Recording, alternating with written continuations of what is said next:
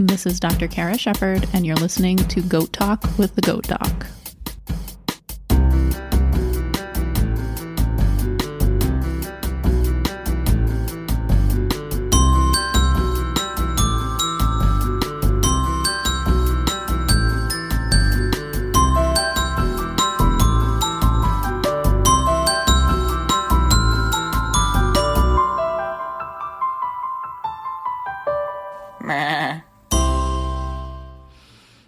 Hey everybody, thanks for listening to Goat Talk with the Goat Doc.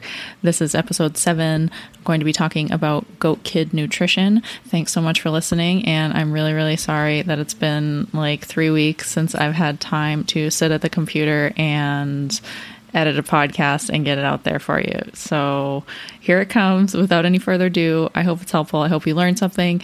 As always, please feel free to hit me up on email, goatdockara@gmail.com. Find me on Instagram at goat_doc, or find me at my website, goatdoc.com. Without further ado, here comes episode number 7, Goat Kid Nutrition.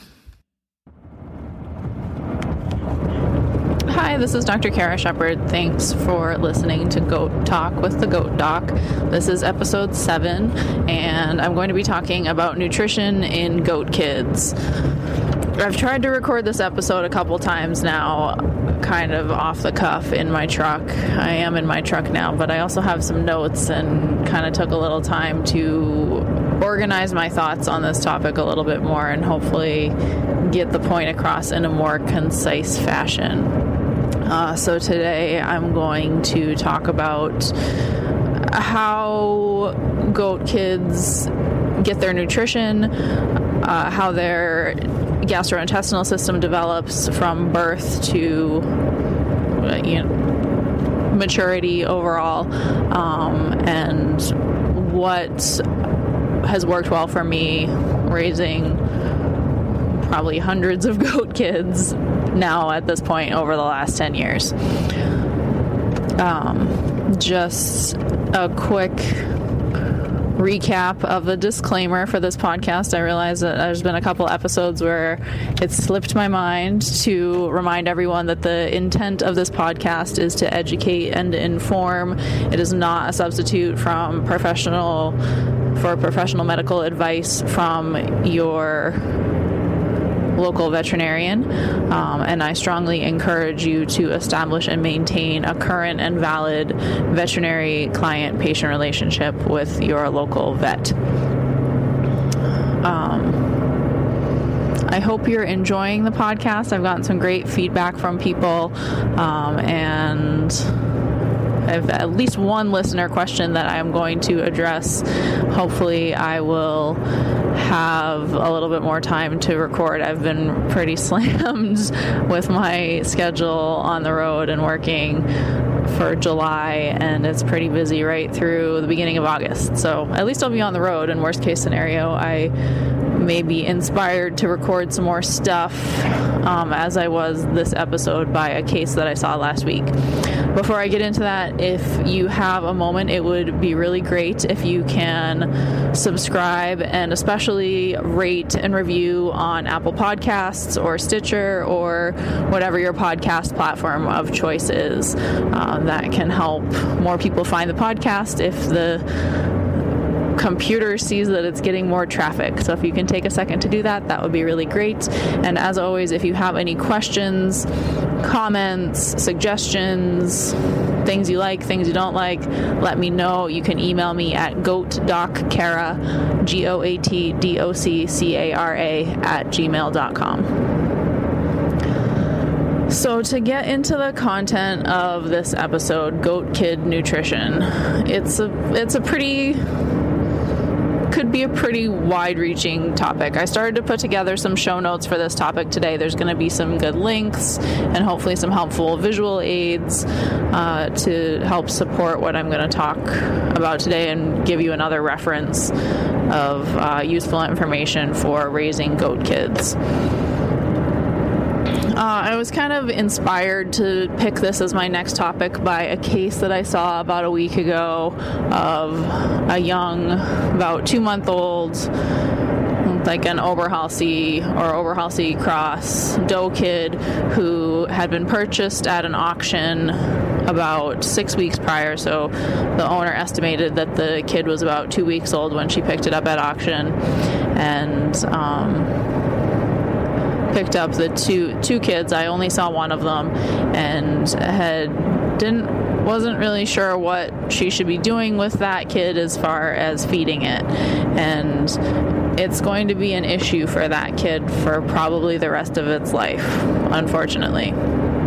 And interestingly, this is what I have seen in practice, and this is a case of where expectation versus reality was very different for me. More of what I would have expected to see when I was in veterinary school, or before I went to veterinary school, based on my experience with people raising goats and based on cases that I saw coming into the clinic while I was in school, is very, very different from what the reality has been, which is kind of interesting. So my experience with goats before veterinary school was largely through people who had show animal herds, and those animals were raised by people who had a lifetime of experience raising Nubians, raised beautiful animals, and continue to do so.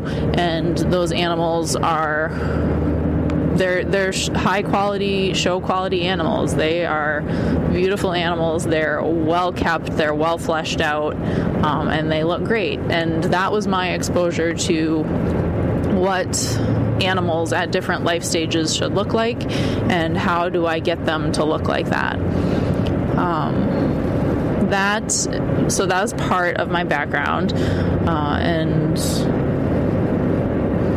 certainly kind of had an affect an impression on how my husband and I have raised our animals over the last 10 years.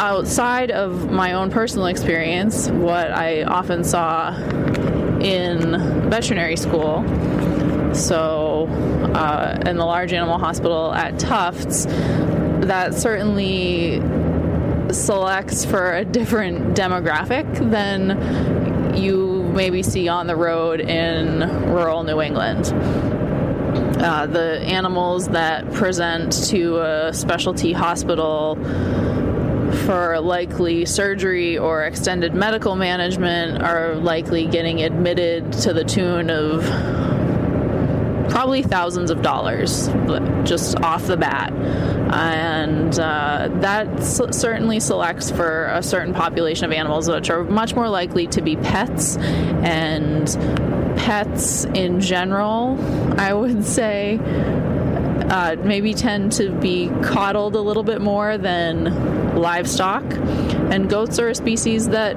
can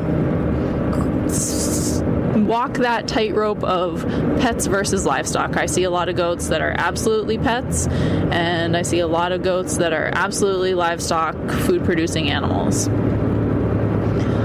So the ones that would present to the large animal hospital in veterinary school tended to be more of the pet genre because people tend to be more willing to drop thousands of dollars on their pets. And those pets tend to be overconditioned. If you ask me to picture the typical goat that would present to the large animal hospital at Tufts, it would be a fat Nigerian dwarf wether with a urinary obstruction. So that would be my perception of what kind of nutritional issues I would be seeing in my small ruminant patients, having to more rein people in from overfeeding them rather than the opposite, worrying about inadequate nutrition. This also may be a little bit clouded by my clinical practice with small animals, because we absolutely have a dog and cat obesity problem in our society, but that is a topic for another time. So, the reality of seeing cases on the road where nutrition has to be addressed is that much, much more often I see animals that have inadequate nutrition. This can be at all life stages, but I'm going to talk about goat kids today, and inadequate nutrition in developing, growing animals, kids, juveniles. That first year of growth is vital. It is possible to likely that any inadequate nutrition in that first year of growth is going to lead to permanent consequences for that animal for the rest of its life, which is a big bummer. Because a lot of it has to do with lack of education about what these animals need to grow adequately, or misinformation, and unfortunately there's a lot of that out there. So like I said, I'm going to kind of talk about this from the perspective of someone who's raised a lot of goat kids over the past 10 years and what I do with these goat kids and what my goals are for them and how I get them there. There'll be a couple little diversions of a little bit more scientifically oriented topics because I think it's important to understand why these strategies and methods of raising kids are important.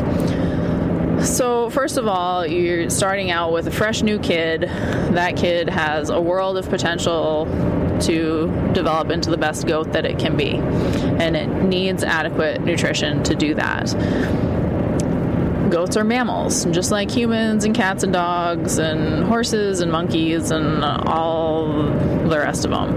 The thing we all have in common is that infants must have milk. There's just no other way to say it.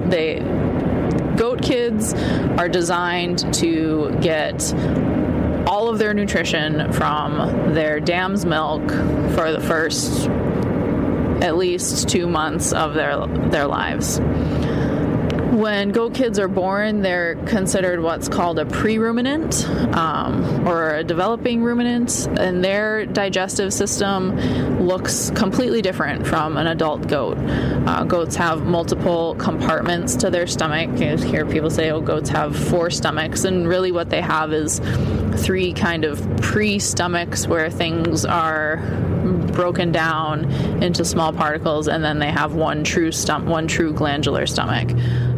But when kids are born, those ruminating compartments, so the rumen, the reticulum, and the omasum, are kind of rudimentary. They're very poorly developed, and if you were to, I'm going to post a picture, kind of a schematic of a goat kid's GI compared to an adult goat's GI to help illustrate this point in the show notes. But if you compare those two things, the size of those organs in comparison to each other is dramatically different.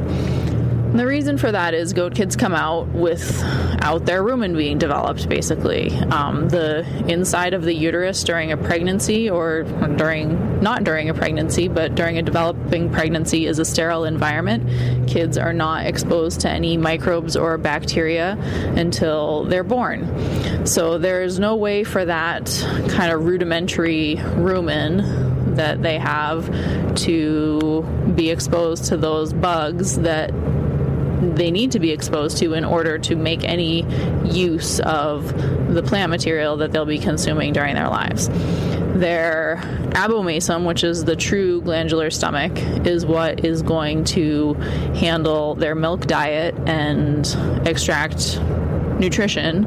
The small intestine also plays a pretty significant role in that. And as that gastrointestinal system develops, the more and more energy and protein and different components of essential elements of the diet are taken care of by the rumen.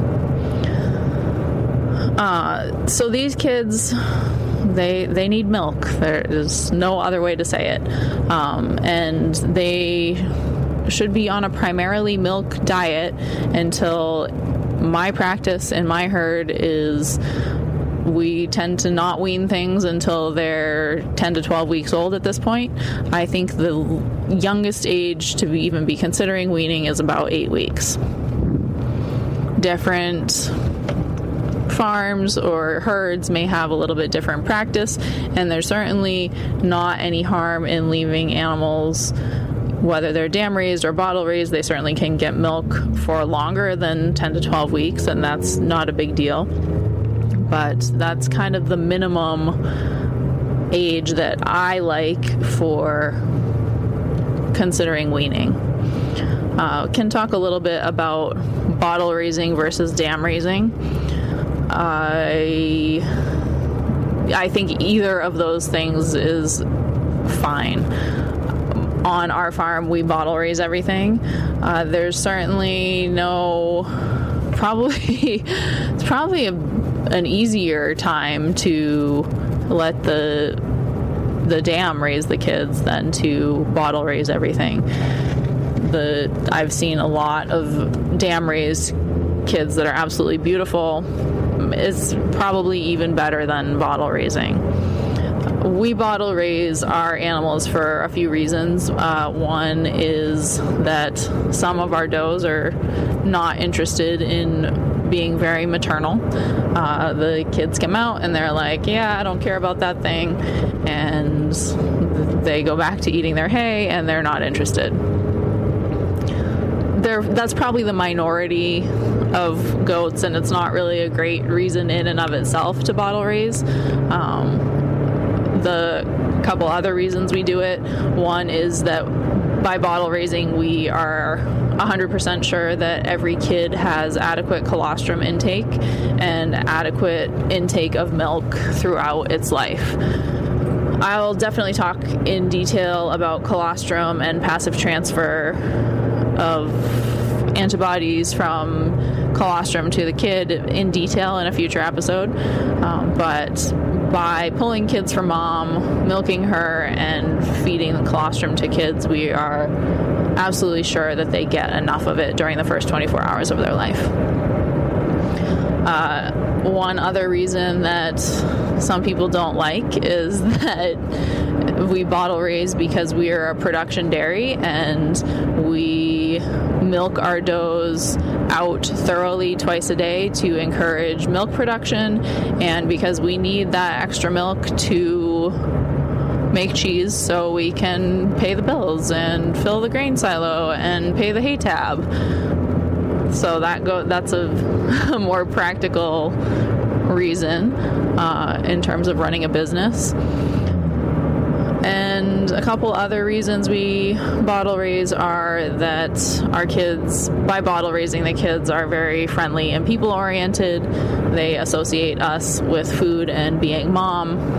And finally, we are milking those does in a very controlled fashion. We keep tabs on what their somatic cell counts look like, whether there's any concerns, whether there's changes in production, signs of mastitis.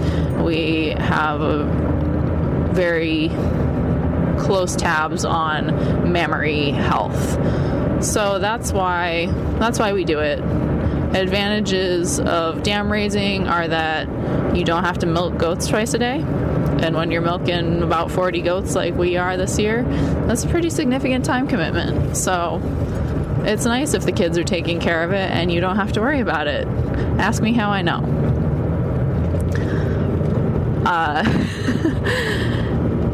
And then you also have a time commitment of bottle feeding the kids too. So yeah, it takes a lot off your plate if you just let mom do her job. It can simplify things greatly. If you are bottle raising your animals, then there's a question of what goes in the bottle. And in my mind, there's a hierarchy of best to least best things that you can feed goat kids. And then there's some things that I do not encourage to be fed to goat kids. Excuse me. At the top of the list is fresh, raw, healthy, disease-free goat's milk. So this is either from that actual goat kid's mom or from the herd is pooled, and biosecurity disease screening status is known. So talked about that before in another episode. CAE, CL, Yonis. CAE is definitely of the highest concern there in terms of biosecurity, because that's why CAE is a more significant issue in the goat dairy industry than the meat goat industry, because the practice of pooling all the milk and then feeding it back to kids can easily spread CAE quickly throughout a whole population of kids. If you've got 10 does and one of them CAE positive, and you mix all the milk together and feed it to those roughly 20 goat kids, now all of them have been exposed to CAE, not just the 2 that were born from the mom that was CAE positive. So that's why we see a lot more CAE positive animals in dairy breeds. So you want to make sure that you're getting healthy, disease-free goat's milk. It's great if it's raw. It needs to be cleanly handled. You can heat treat it or pasteurize it. In my herd, we milk out moms and we feed it back raw, because we're pretty much a closed herd and we know our biosecurity status. So that's number 1, fresh, healthy goat's milk.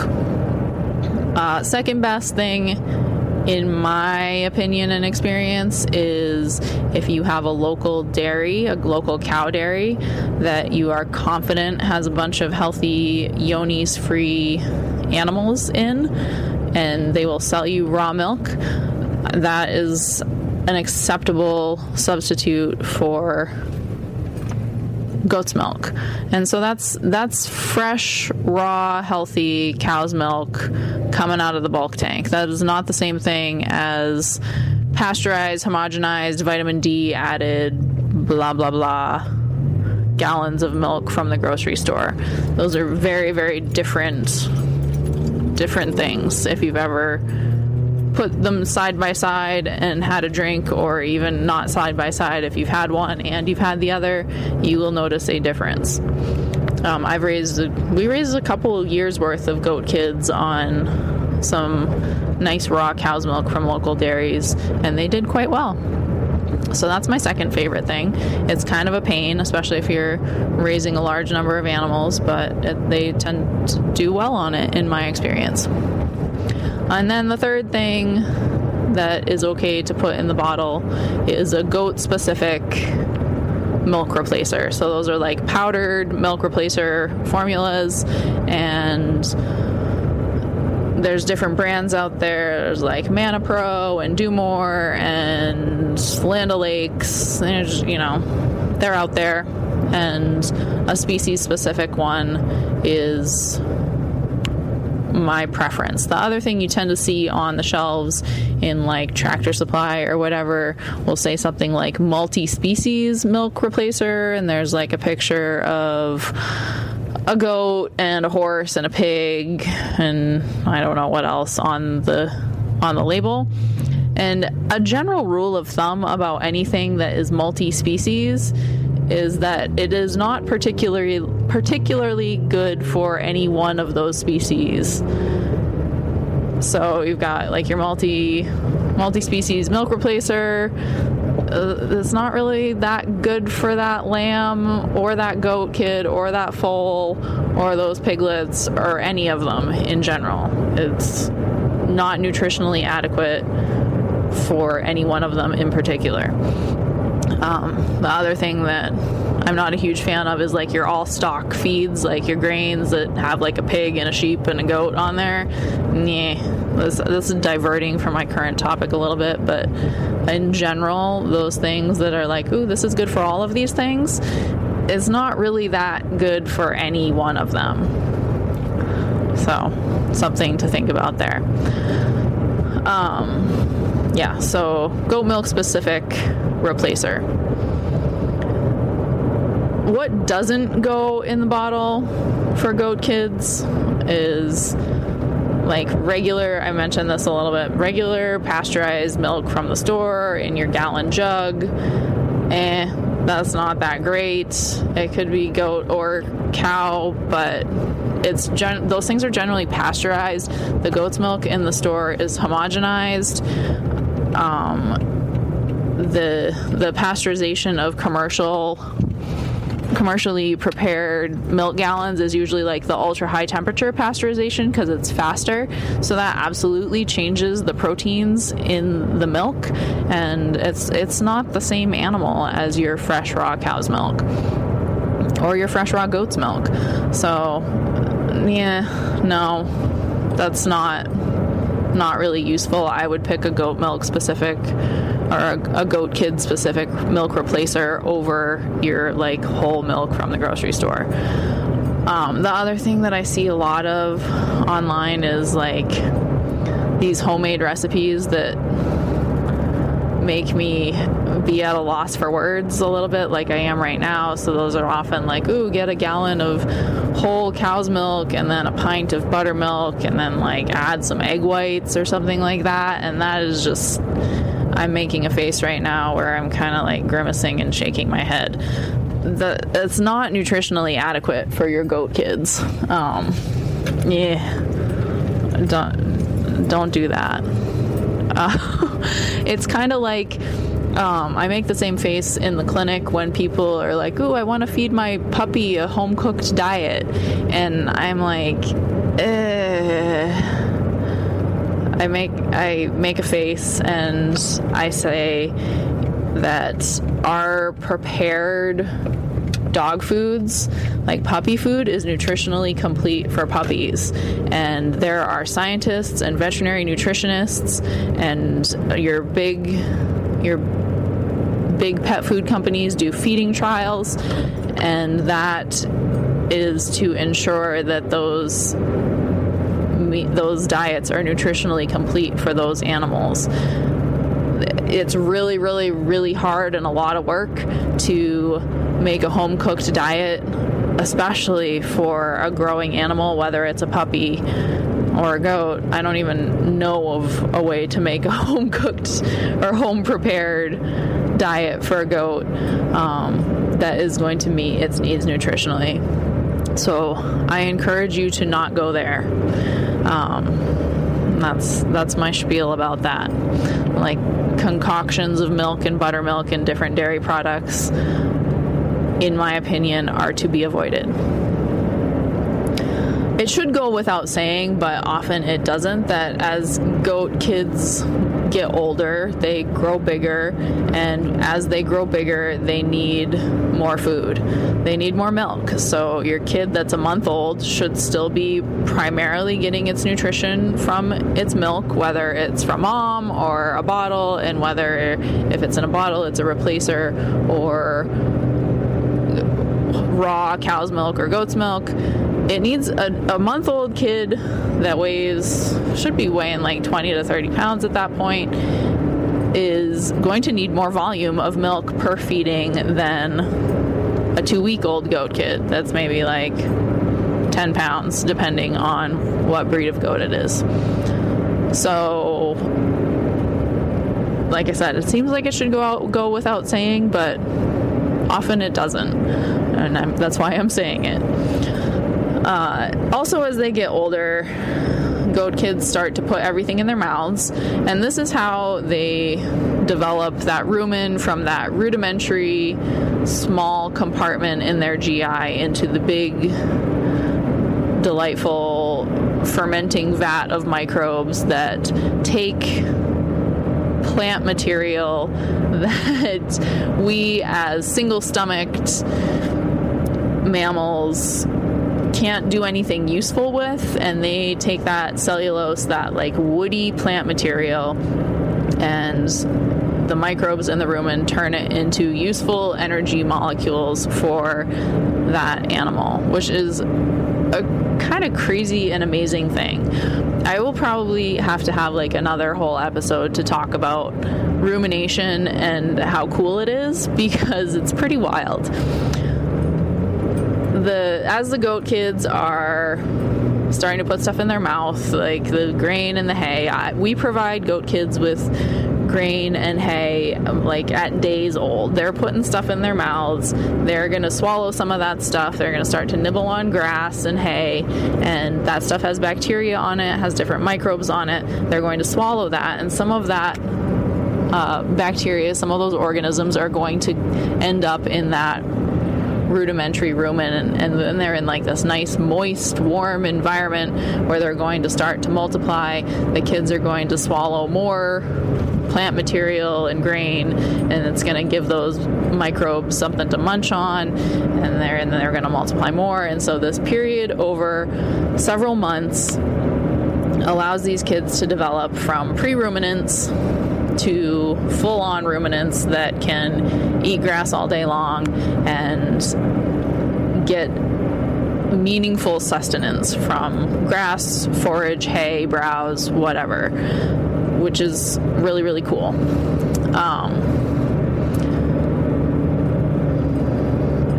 I don't have... People often ask me, like, how much do I feed this goat kid? Or how much do I feed this goat? And I don't have a hard and fast rule for that. It's kind of intuitive for me, which is probably frustrating for people that I talk to. So for like an example, I said that, we put grain in front of our kids at like a week old so they can start to put it in their mouths and start to develop their rumens. There's some pretty compelling kind of research and like feeding trials on calves, like dairy calves in particular, of different types of grain and feeding systems that help them develop their rumens more quickly and therefore grow more quickly. And that's pretty cool. I can probably dig up some photos of that and put them in the show notes. But anyway, so yeah, how much do I feed these kids? As they get older, they've got this stuff in front of them, they will start to be more interested in it. I've got goat kids right now. It's easy. I guess it's easier for me to kind of explain by examples. I've got a couple of groups of goat kids right now. I've got some weanlings that are 10 to 12 weeks old. They're probably 40 pounds on average, which is, I'm happy with that size. That's fine by me. And they're eating probably 3/4 to a quart of grain per goat per day.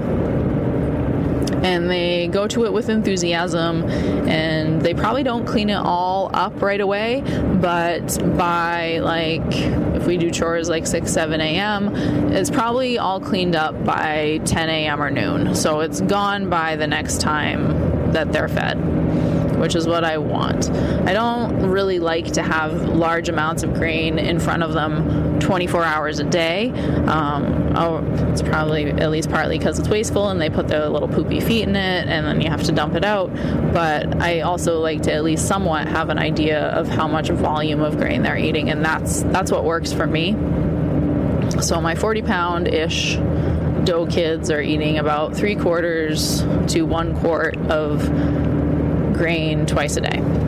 And as they continue to grow, they'll eat more. And how I determine when they need more is when I feed them and the grain is all cleaned up in minutes and then it's gone.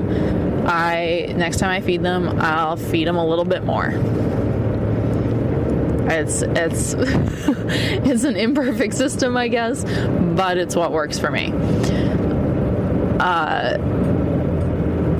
So that's grain, and different kinds of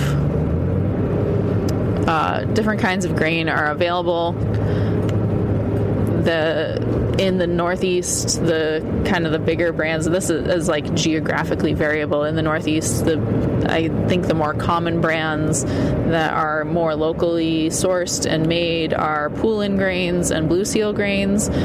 Poulin has a mill in Vermont, and Blue Seal has at least one in Maine, I think, or maybe New Hampshire, fairly locally. And I'll often recommend either of the goat feeds, either the Caprine Challenger, which is Blue Seal, or the Poulin Sweet Goat. Both of those are 18% sweet feeds. They're formulated for goats. I fed them for many years to my own herd and like them. The sweet feeds are kind of nice for kids because they like the sweet. It entices them to eat stuff. There's other stuff in those feeds besides just pellets. There's like some rolled corn and some oats and things that help to keep them a little bit interested. So providing that at a young age is a useful thing to do. When you get to weaning age, they should be eating plenty of grain, and however you decide to wean, there's different ways of doing it. And sometimes the kids will tell you, like, oh, I'm done with this milk thing. If you provide them grain and milk at the same time, if you're bottle raising, we've had a good number of kids. I'd say probably like 30% of our kids every year, you provide them grain and they go right to the grain and instead of the milk bar, and that's great. They'll look at the milk bar and see like their other pen mates be drinking milk, and they're like, nah, I'm good with this grain over here. So that's useful for us, because then we're like, all right, well, they're done with that and we don't have to think about them anymore. They decided on their own. This isn't something that kids, like young kids, will do in my experience. They want milk until they don't want milk anymore. The other thing that is in front of my goat kids almost all the time is a good quality hay. This is an interesting thing to me, which was, again, the expectation versus reality thing that I talked about at the beginning. I don't know what the concern is, but people do seem to have a concern about feeding too much hay to goats or ruminants in general. And it's really, really, really, really, really, really, really hard to feed too much hay to goats. I don't think...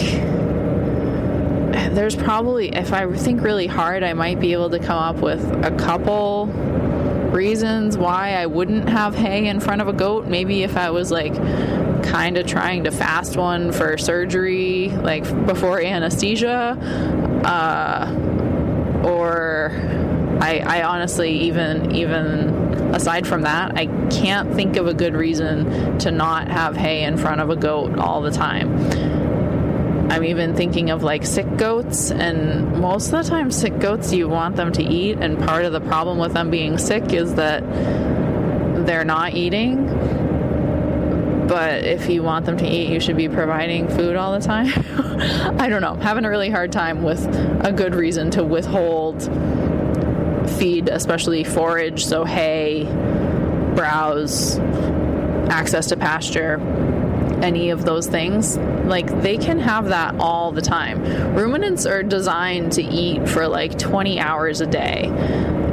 If you put hay in front of goats and you observe them, they'll eat, and they'll continue to eat. They'll just keep eating, and then they'll stop, and then they'll go lay down, and then they'll ruminate. They'll lay down, they'll eructate, so they'll bring up the partially chewed and partially digested wads of plant material from their rumen and reticulum, and they'll chew them up, and then they'll swallow them again.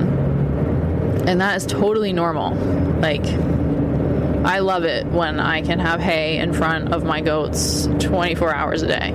It's hard to keep up with them sometimes because we've got a pretty good sized herd right now, but that is the ideal situation. It's really, really, really hard to feed them too much hay. So it's absolutely fine for them to have it in front of them at all times. What I look for in a hay is like a good quality hay, especially for goat kids, like a second or third cut hay is really nice. Something that's soft and leafy and enticing, that's nicer for them to eat. They're more likely to chew it up and put it in their mouth if it's soft. Second and third cut hays tend to have higher protein content, so that is good for growth. So that's what I like to do.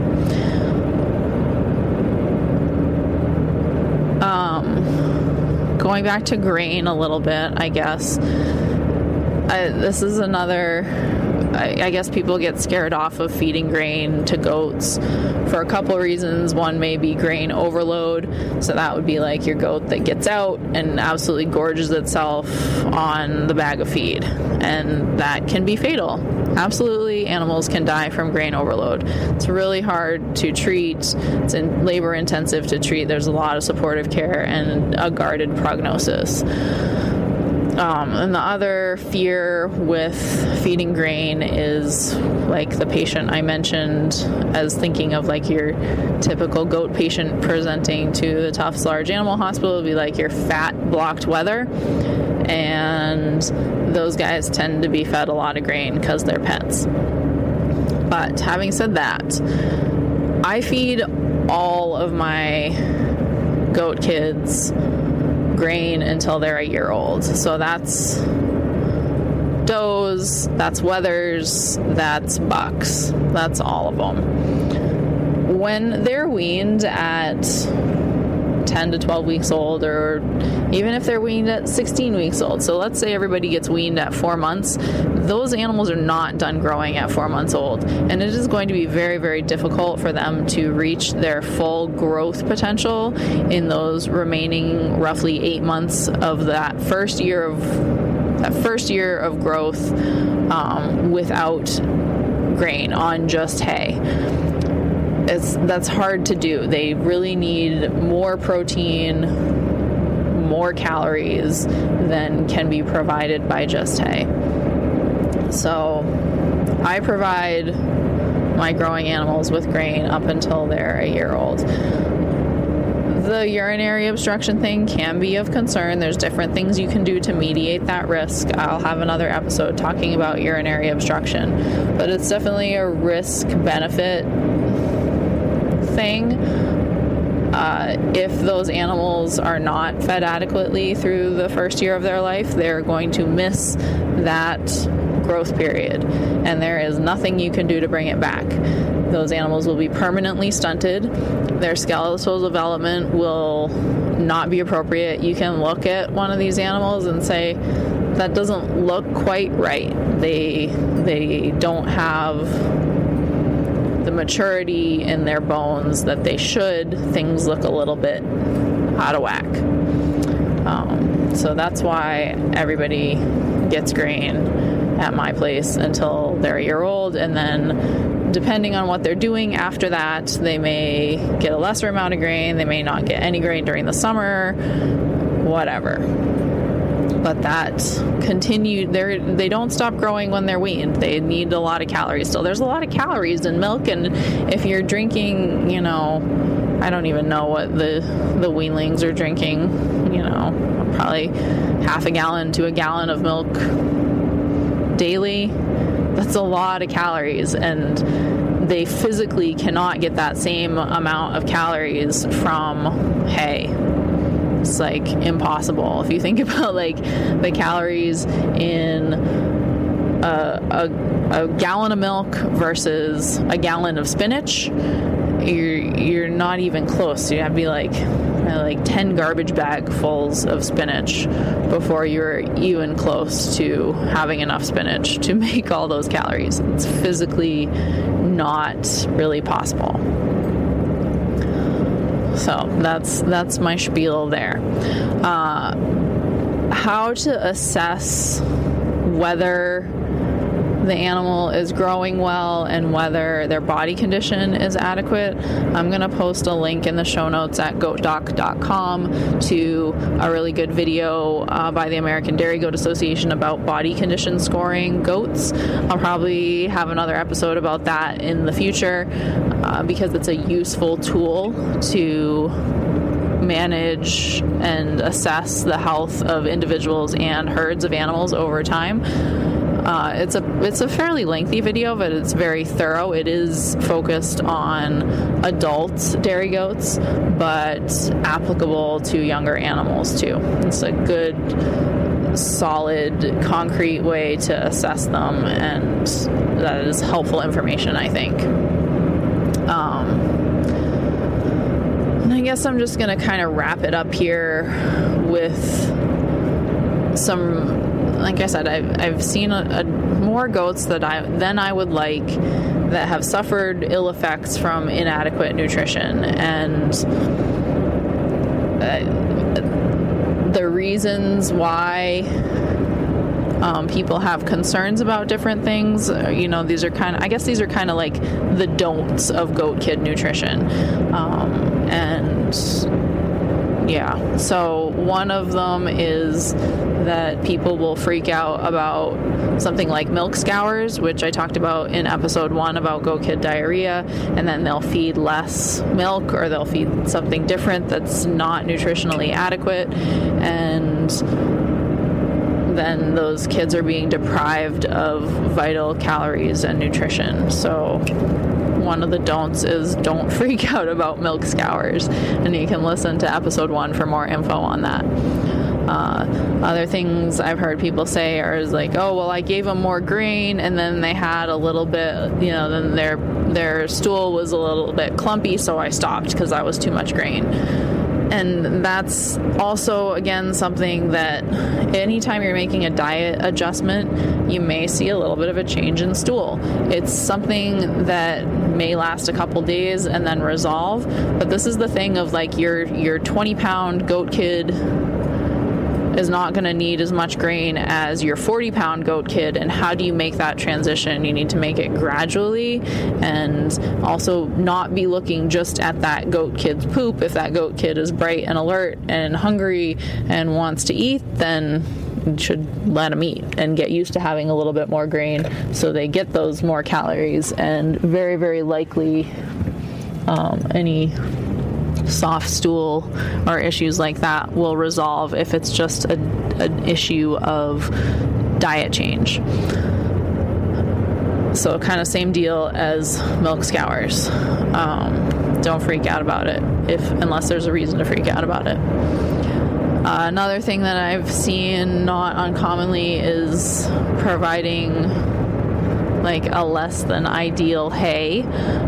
People like to say that goats will eat anything, and I remember this book because like I grew up watching Reading Rainbow, and I love it. And there was a book called Gregory the Terrible Eater, and he was a goat, and he ate he wanted to eat trash, and he ate like shoelaces and stuff, and then he didn't feel good. It's the same idea, like crappy, moldy, or like really woody first cut hay. Like I'll feed some of that in the winter to my mature does because I think it makes their rumens work a little bit harder and keeps them warmer, but that's not a woody, stemmy first cut hay or anything with mold or that was wet. It's not going to provide the same nutritional value as a nice high protein second cut hay. So the whole thing about goats eating anything is a total lie.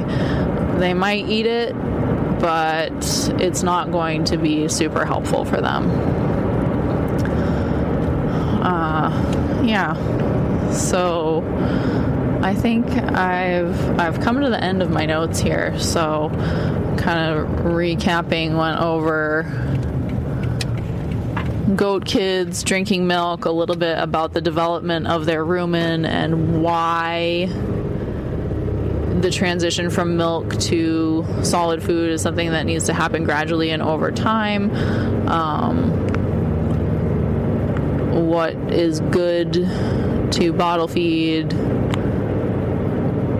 what is not so good to bottle feed, a little bit about body condition scoring, feeding grain and hay. I hope this has been helpful.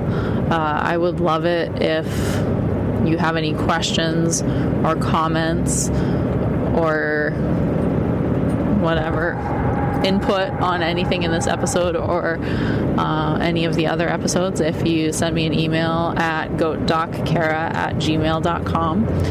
And it's something that, like I've said a couple times, goat nutrition and goat kids and goats in general is something that I've had to deal with in ways that I didn't expect before I hit the road as a clinician. So it's been an interesting process. So if you want to have a dialogue about it, I'm very happy to do that. Also, if you can take a second, if you like the podcast, if you can take a second to rate and review in iTunes or, I guess, Apple Podcasts or Stitcher or wherever you're listening, that would be great. If you can share with your goat-loving friends, that would be great. And I think that's it for today, and I will talk to you next time. Meh.